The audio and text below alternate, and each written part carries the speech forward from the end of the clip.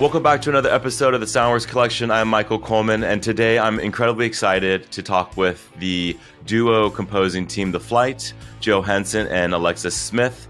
And today we're going to talk about their newest project, Gotham Knights, the open world continuation of The Dark Knight. And we're going to talk about the game. We're going to go into the incredible tasks that they had.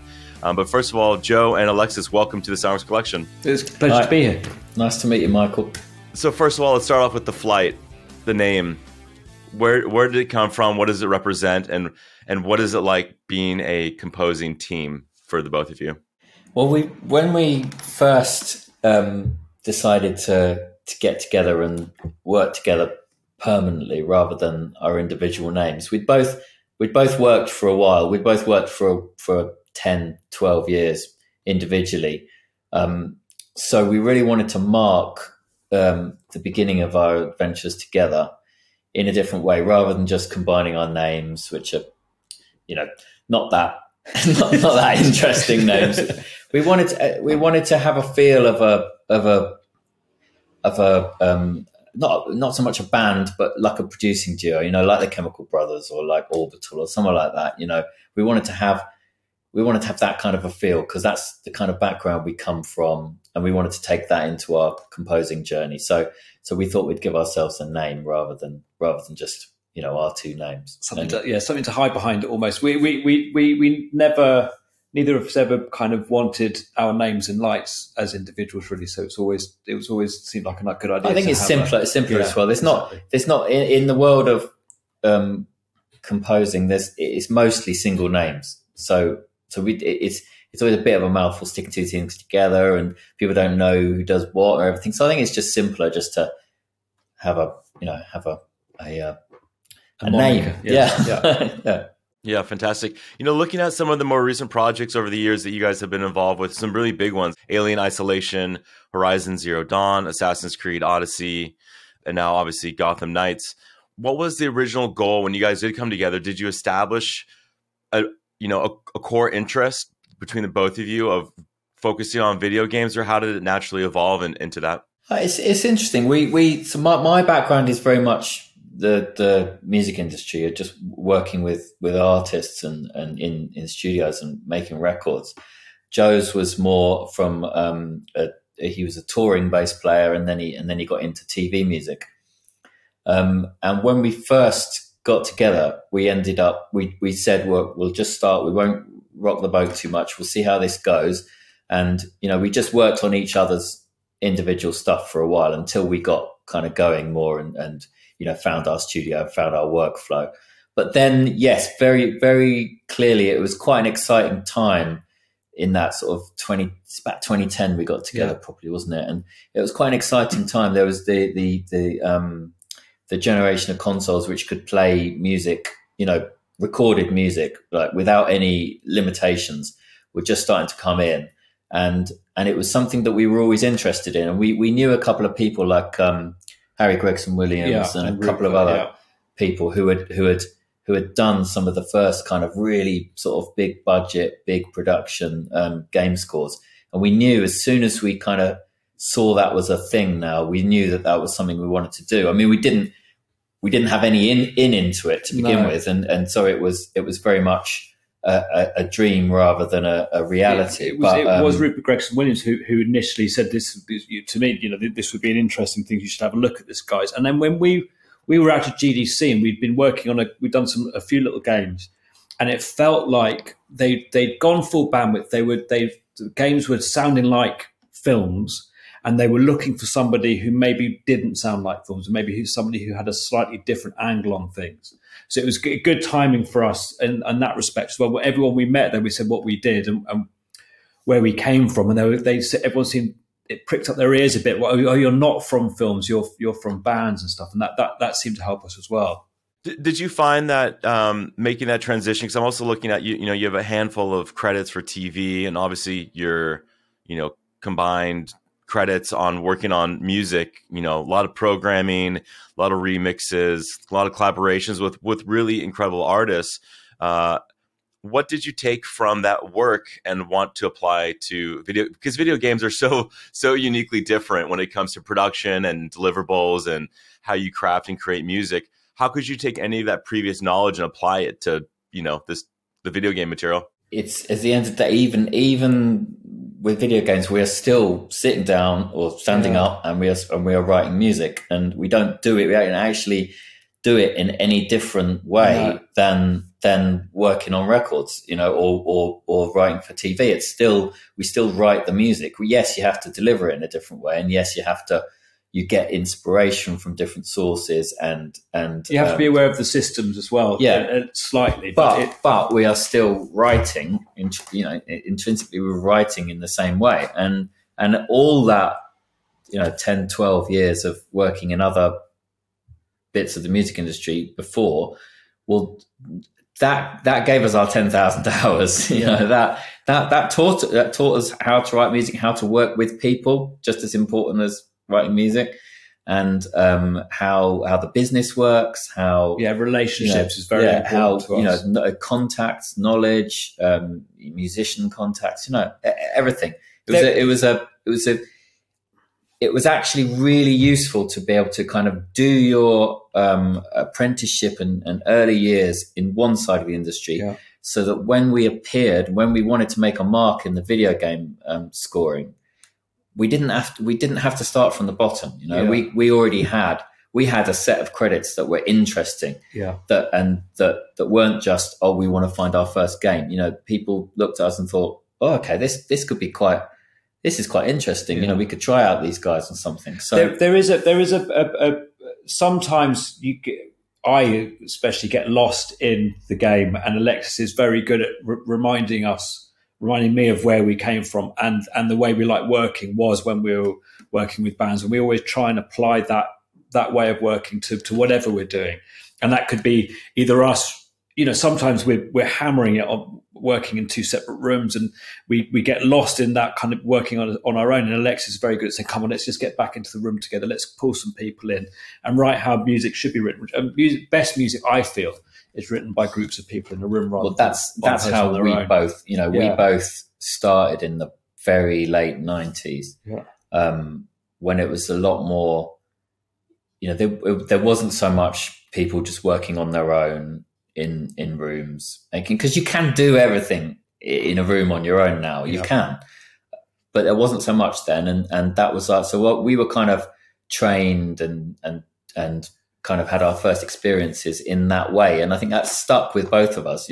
When we formed The Flight, it was because we didn't want to just work on our own. We wanted to have, even if it's just a small team, just the two of us, we wanted to have a team. We wanted to have something that felt like a band, just someone to share the journey with. This game, Gotham Knights, has been in development for a long time. It hasn't been something that just came out of nowhere. Like, we've known about it for many years. What do you see when you see yourselves? A sidekick? A liability? A monster? A pale imitation? I see more. Master Bruce saw more. He saw the future of Gotham.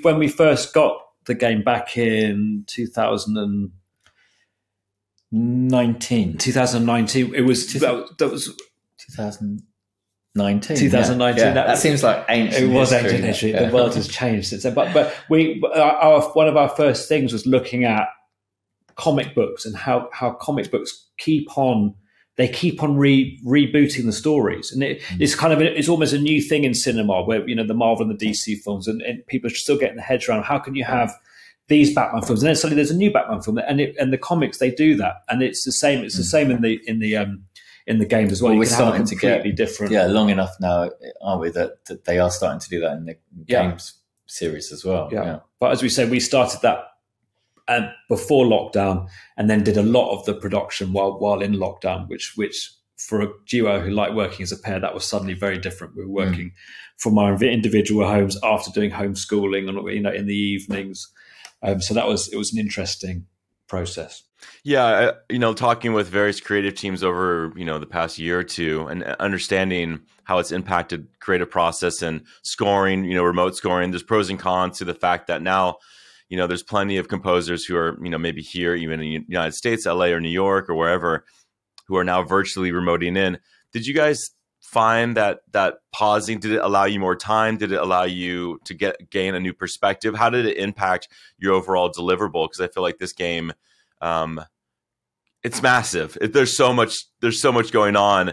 I could just imagine you guys would be working on it for your life. It taught us a lot because we'd been working together in the same, studio, the same room for a good sort of 8 years solid, hadn't we? And so it was strange for us to begin with, but thanks to modern technology and fast internet. I mean, if it hadn't been for fast internet, it would have been a nightmare. But we tried to keep our workflow as similar as possible. Is just that rather than being my computer being in there and Joe's computer being in here, we were about 8 miles apart. But we tried to keep things as similar as possible. Obviously, it did slow things down, and it was a challenge at times because you're in the home environment, which isn't the same as being in your professional environment. No. There's a lot of other things to think about. There was obviously a lot of, at least in the early days of it as well, there was a lot of, it was kind of this very sort of unsettling atmosphere, it was incredibly stressful, which is very difficult to be creative and just think about something like music when there was a lot of people dying and there was a lot of bad things going on, but Gotham Knights, it will always have quite a special place to us because it was our rock and it was our lifeboat in a storm. It was our reminder of what we'd done and what we were doing when we were suddenly bedroom musicians again. From after being quite successful, being cast back to what it was like when we were 20, sitting in a bedroom with a bed in it, loads of washing drying on a tiny little rig with your kids downstairs. And doing a Zoom meeting with Warner Brothers, and literally off camera there was my pile of laundry. And everyone did. Everyone had that. Yeah. It suddenly made you feel sort of amateur again. Yeah, and cottage industry. It was very difficult to kind of keep a perspective on it and remember what you're doing. And every so often, we did the launch trailer from home, and that was great because suddenly, there was something that came out and the world saw it, and you thought, right, okay, I remember this what is we're doing here. Yeah. A wise, cracking disappointment. Is that all you see when you see yourselves? Because I see more. Master Bruce saw more. He saw greatness. He saw potential.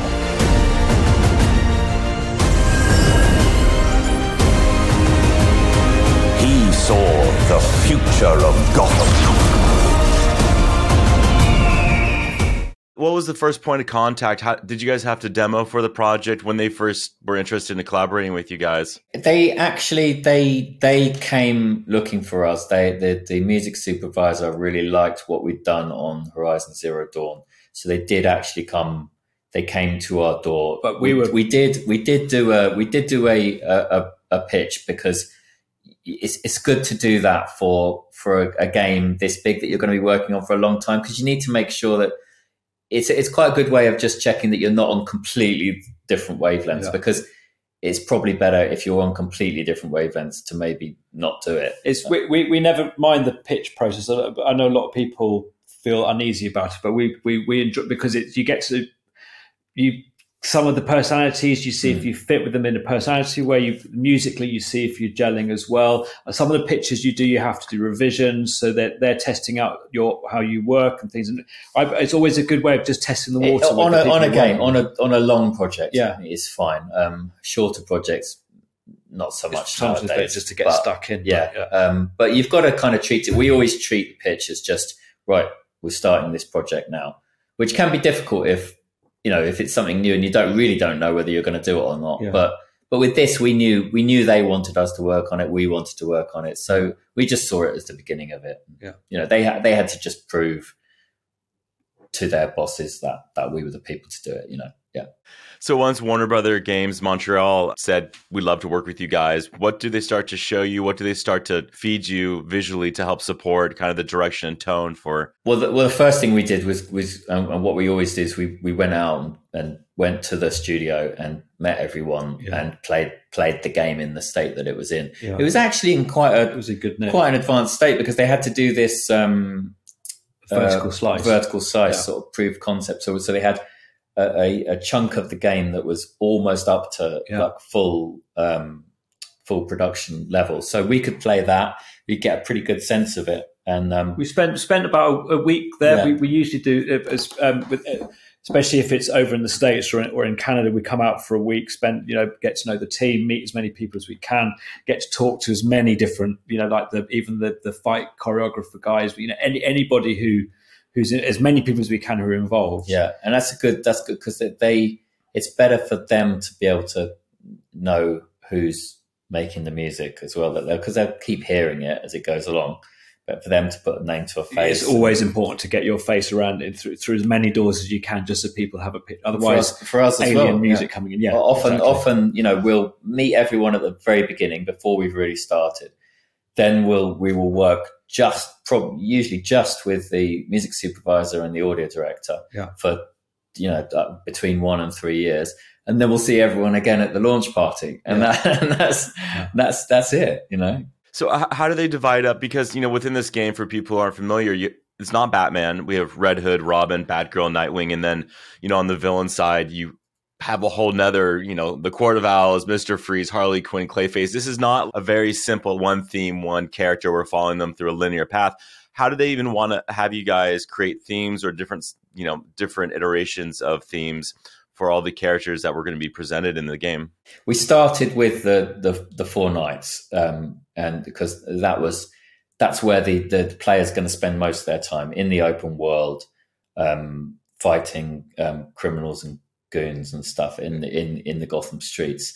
And so we had to get a sonic blueprint, a sonic identity for each of the 4 main characters. So that's how we started. And then once we'd got them, and in doing that, we'd kind of got the overall, what types of music do we need for each thing. Then we went through the villains who each got their own very particular sound and themes and everything. And then, once we'd got all that, we had strong themes for the villains, strong themes for the knights. We had an overall sense of Gotham itself. So then when we did all the cinematics, which was like scoring a film or two in its own right, and kept us busy for almost the whole sort of last 18 months of the project, we had all the themes of the characters. So we could score those in quite a traditional TV film type way, which was really good for us. It was like working on a Batman movie. Yeah. I mean, just looking through the cues, I mean, I only see a handful of cues, within the soundtrack, but I know that there's, like you're saying, the cinematics in of itself is a whole nother, job in of itself. How do you guys regiment between the two, or how do you guys basically divide between the two of you? Because when I listen to your compositions, there's tons of elements of electronic instrumentation. There's lots of, brass and strings and all the, expected sounds that comes from the orchestra.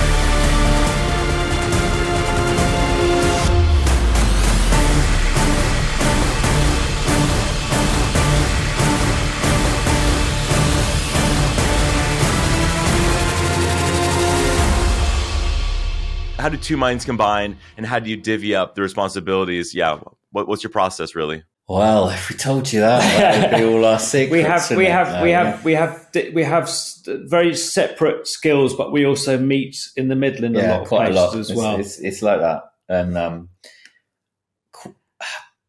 sometimes we start things together and then work on them separately. Sometimes we start things separately and then work them together. But every piece is a combination of both of us.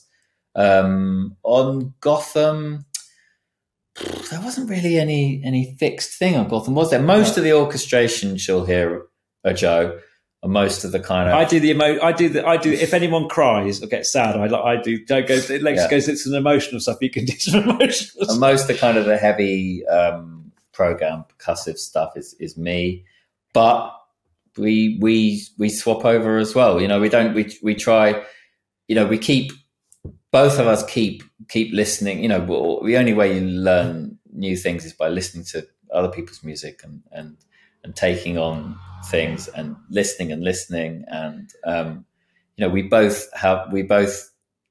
listen to a lot of the same music, but we also listen to a lot of different music as well. So we're always growing ourselves, and bringing different things to other things. Sometimes we work in a room together. It's really difficult to explain, and we tag team. Other times we will sit and just talk about what we're going to do. And because we've worked together so long, we basically can hear the same thing in each other's heads. Yeah, we've done a lot of music together, so we know what each other's going to do. Then one of us can start on something and then tag team onto that. Or the other times we will split a cue into chunks, and you go, I'll do the beginning, you work on this section, and then we'll do something together at the end, and we kind of cross-fertilize between that. It's all different ways of doing things. And now we're on these massive projects with that have a lot of time pressure and stuff. It's just brilliant. It's like just having we could do double the amount of stuff at the same time without having to teach an assistant. It's quite high. It's quite high energy when we work together. We had someone working with us recently in the room, and you could see he was kind of like, oh my God, because we were kind of flying around. It's not fair because we know each other so well. Exactly.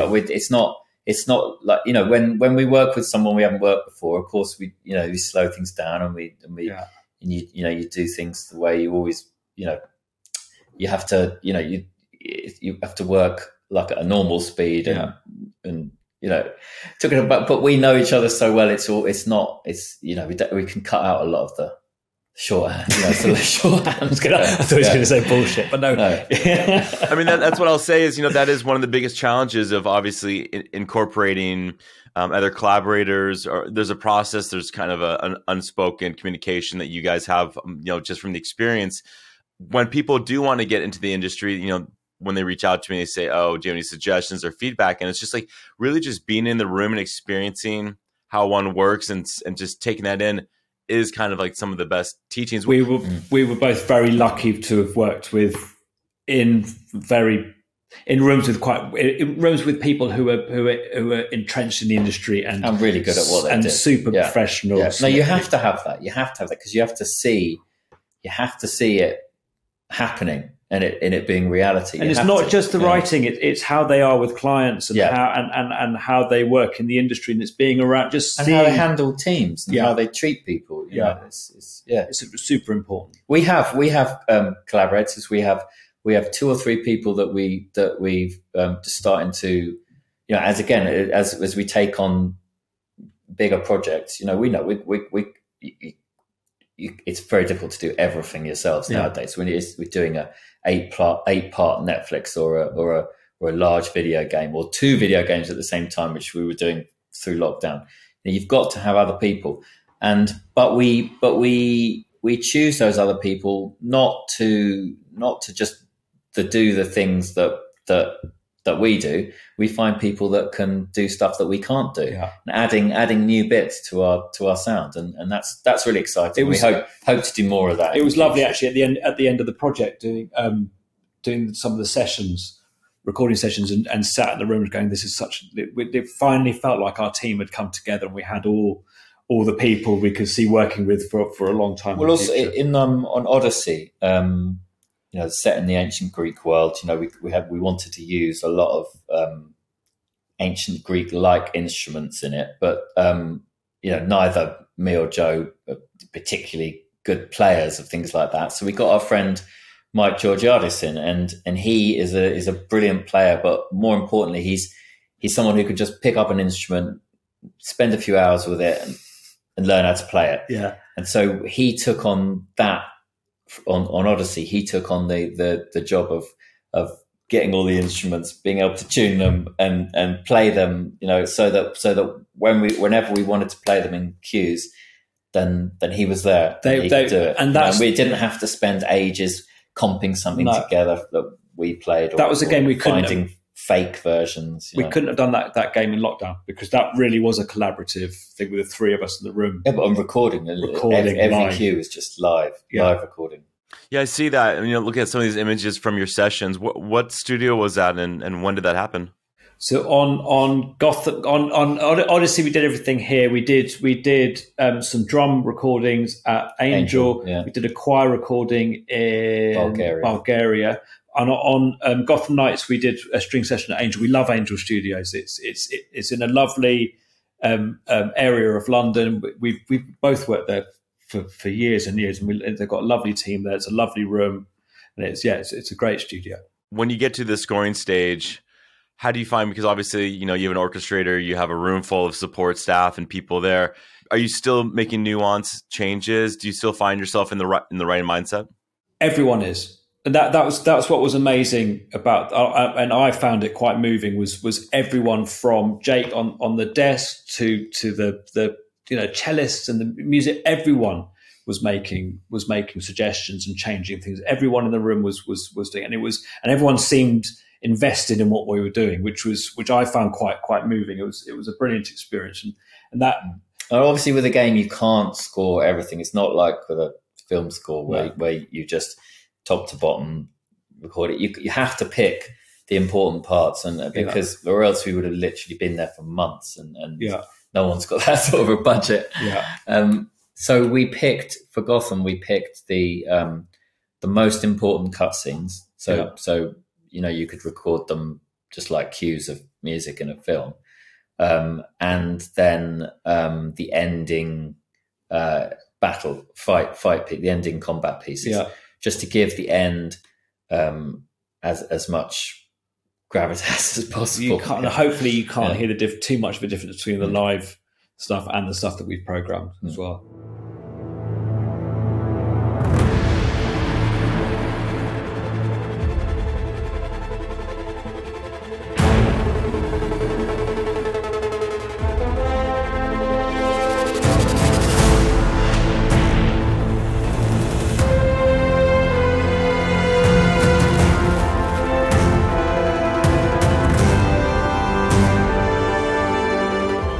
Focusing on the monumental task of creating a main title theme, when did that happen? When were you presented with you guys should think about a main title theme? And they mentioned it at the beginning, and we wrote something for the trailer, the launch trailer, and the announced trailer, and then we just kept on sneaking it in throughout the project. And then at the end, when they said, right, we need a theme, we'd already done it. Yeah, and we just pieced it together, and they were it's very difficult sometimes to sell a theme at the beginning out of the blue, but we'd already been sneaking it in for the duration of the game. So by the time we gave them the theme, they'd already heard it, and they didn't even question it. Really. No, but that's because it was Kick-Ass. It was, no, exactly.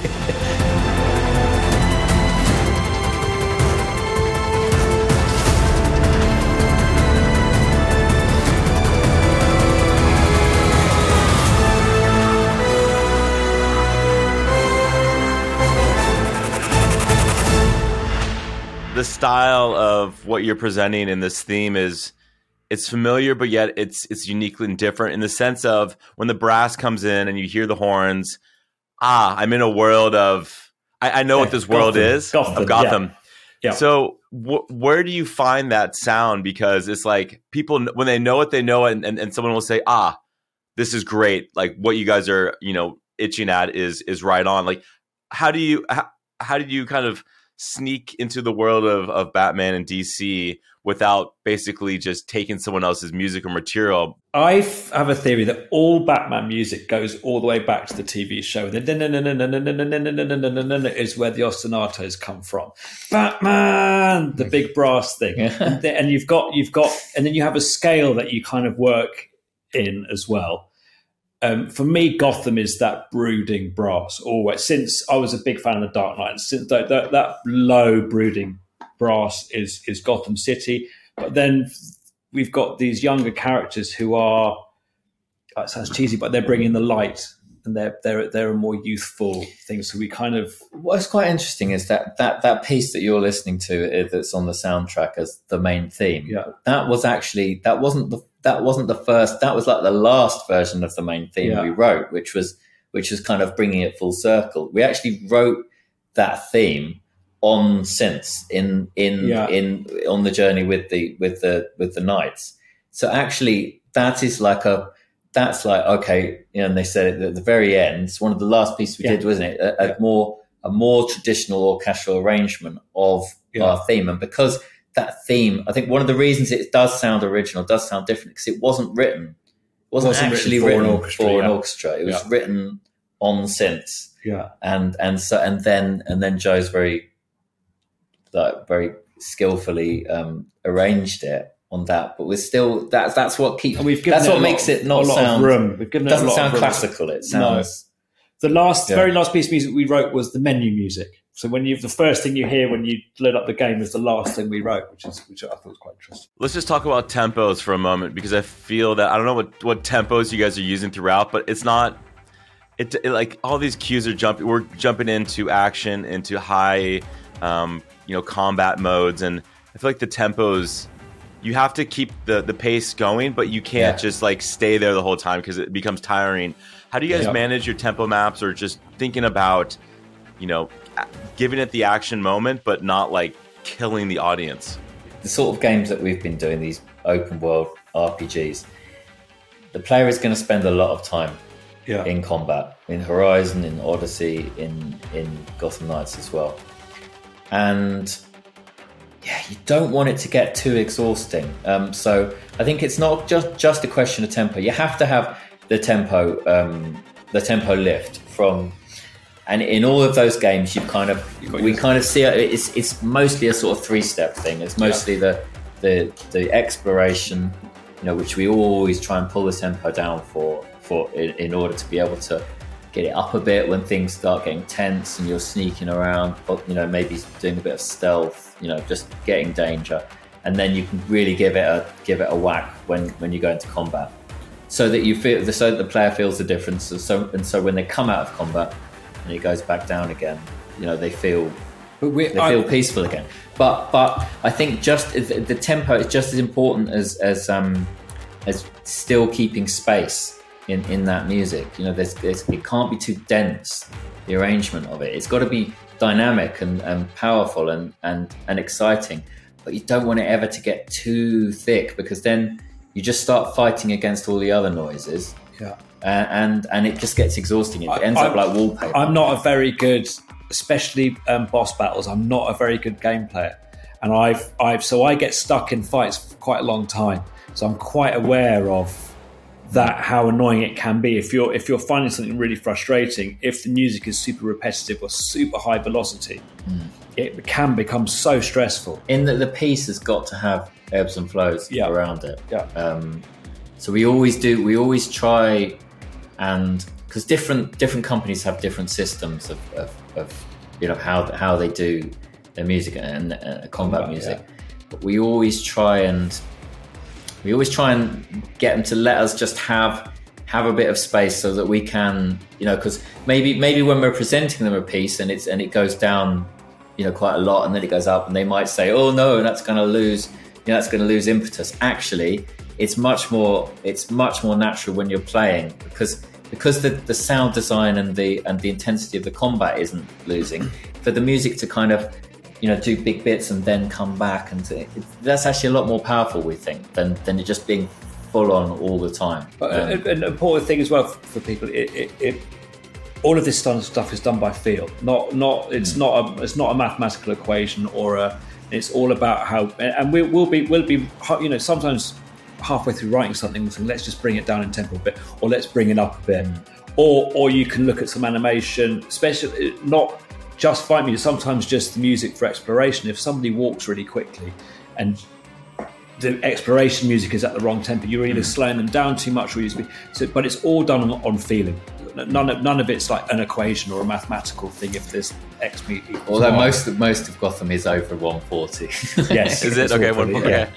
But you've got to watch, because the faster the tempo you go, the more music you've got to write. Yes, you've got to be really careful. Yeah, more notes. So action music at 100 would be great. But A lot of times when these games come out, the studio will release gameplay footage, and they'll show you like a taste, like a cut down sequence. And one of them was this kind of permafrost sequence with Mr. Freeze. And what I found was music is a constant as much as sound design and what the sound effects team is doing. But the combination of the visuals and the tone that they're trying to build, there's like an incredible moment that happens as you like ascend this tower of this like storm going on. Field disruptors in place. It's charging.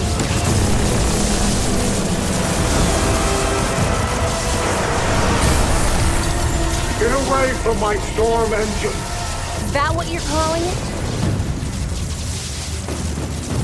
You don't want to be on the roof when this disruptor goes off, trust me. Irrelevant! I already have what I need.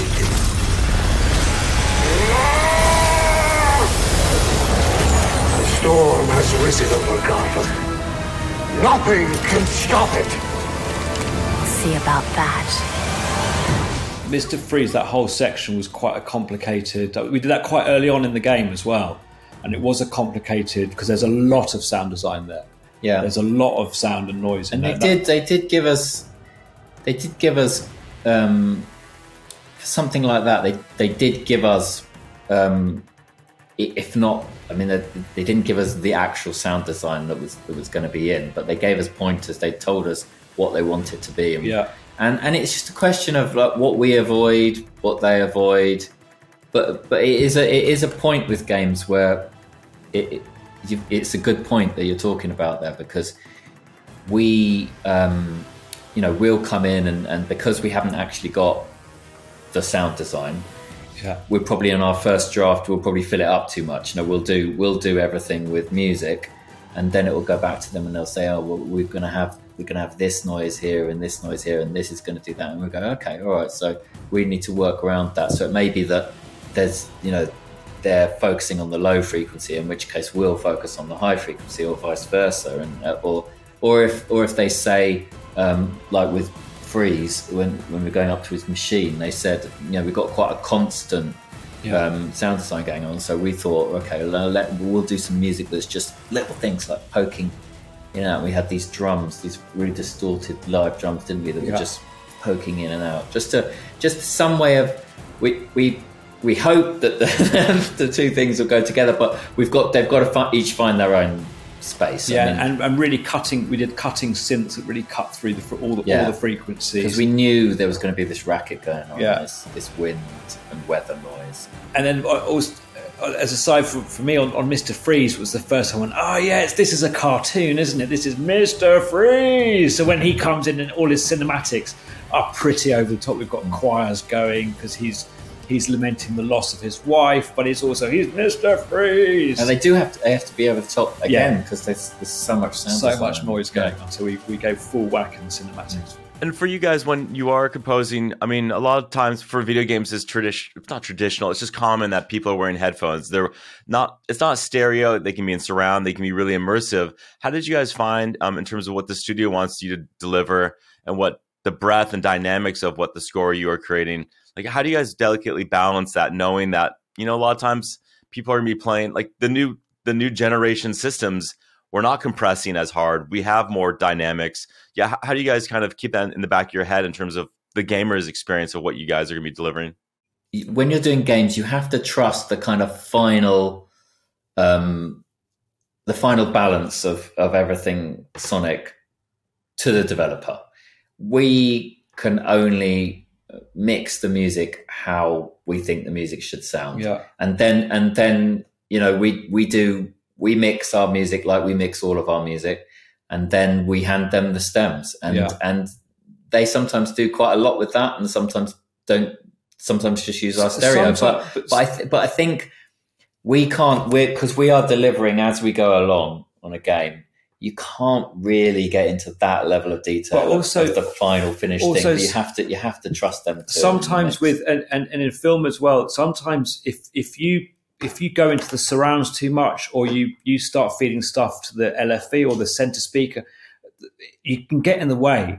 So I think a lot of the time it's good just to work in stereo, let them, if they want to blow it up into surround a little bit, but just try and keep out of the way, really. Otherwise, you're going to get ducked in the mix, or you're going to get things muted. And when we've done things in the past where, people we were working with was putting a lot of stuff in the surrounds, and it was kind of like, this is just going to get muted because there's so much important sound design. If your score starts appearing behind people, unless it's in the room, supposed to be in the room, it's just going to get muted. So you've got to keep out of the way. All the experienced teams we've worked with want the music in stereo, and they just want the stems, and then we trust them to use our music in a sympathetic way to the game, because that's the most important thing. We'd have we've got the soundtrack album, and that's how we mixed the tracks.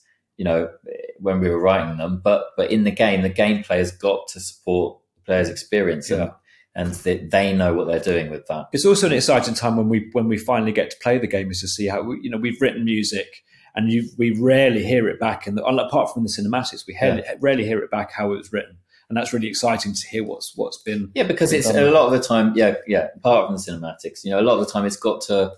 We won't. A fight might last 8 minutes, but we're not writing an 8-minute piece. And an exploration of a level. Player might spend half an hour exploring a level, but we might have done 3-minute pieces and then given them stems, and then they'll make longer, cut down versions out of them, which is, it's cool. But I think if you're going to do game scores, you have to be like this about handing over stems. A lot of composers don't like handing over stems. They don't like their music being heard in any other way than how they did it, and maybe then video games aren't for them. But we're so used to we were used to. I mean, I think it probably goes back to like remixing days of when we were doing records. In that I really don't mind if a record I've done then gets chopped up and remixed and made into something else. I think that's exciting, and I like doing that to other people's stuff. So games is a very collaborative process, and it's always exciting seeing what's done with things. But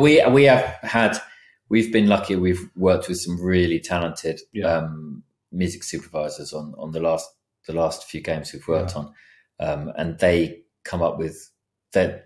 I mean, it's amazing what they do. I wouldn't know how to do it, but they've used our music in really interesting ways. Yeah.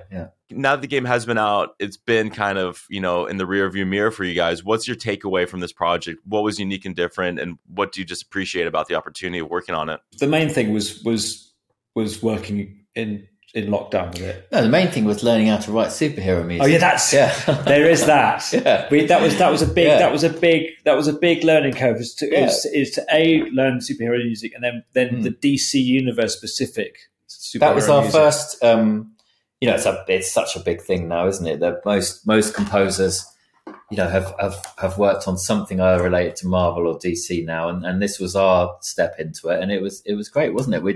We'd not done anything like that before. Yeah. We'd worked on big games IPs, but this is, superhero thing is something that stretches over all forms of But it's media, funny, there's isn't stuff it? we don't really think about. I'd never thought, what is superhero music? And then suddenly, oh shit, actually, what is superhero music? We really learned a lot. And it made us listen to a lot of scores, watch and not all the just films. but not just in a punt way. Actually, really like looking at quite in depth about how different composers have treated it differently, and then finding our own take on it. It was really interesting. Yeah. It's so great to meet both you guys, Joe and Alexis. For everyone, go check out Gotham Knights. It's out now on all the expected platforms and game systems. So yeah, congratulations, you guys. Really, really great to talk with you. It's been great. Thank you so much. Yeah.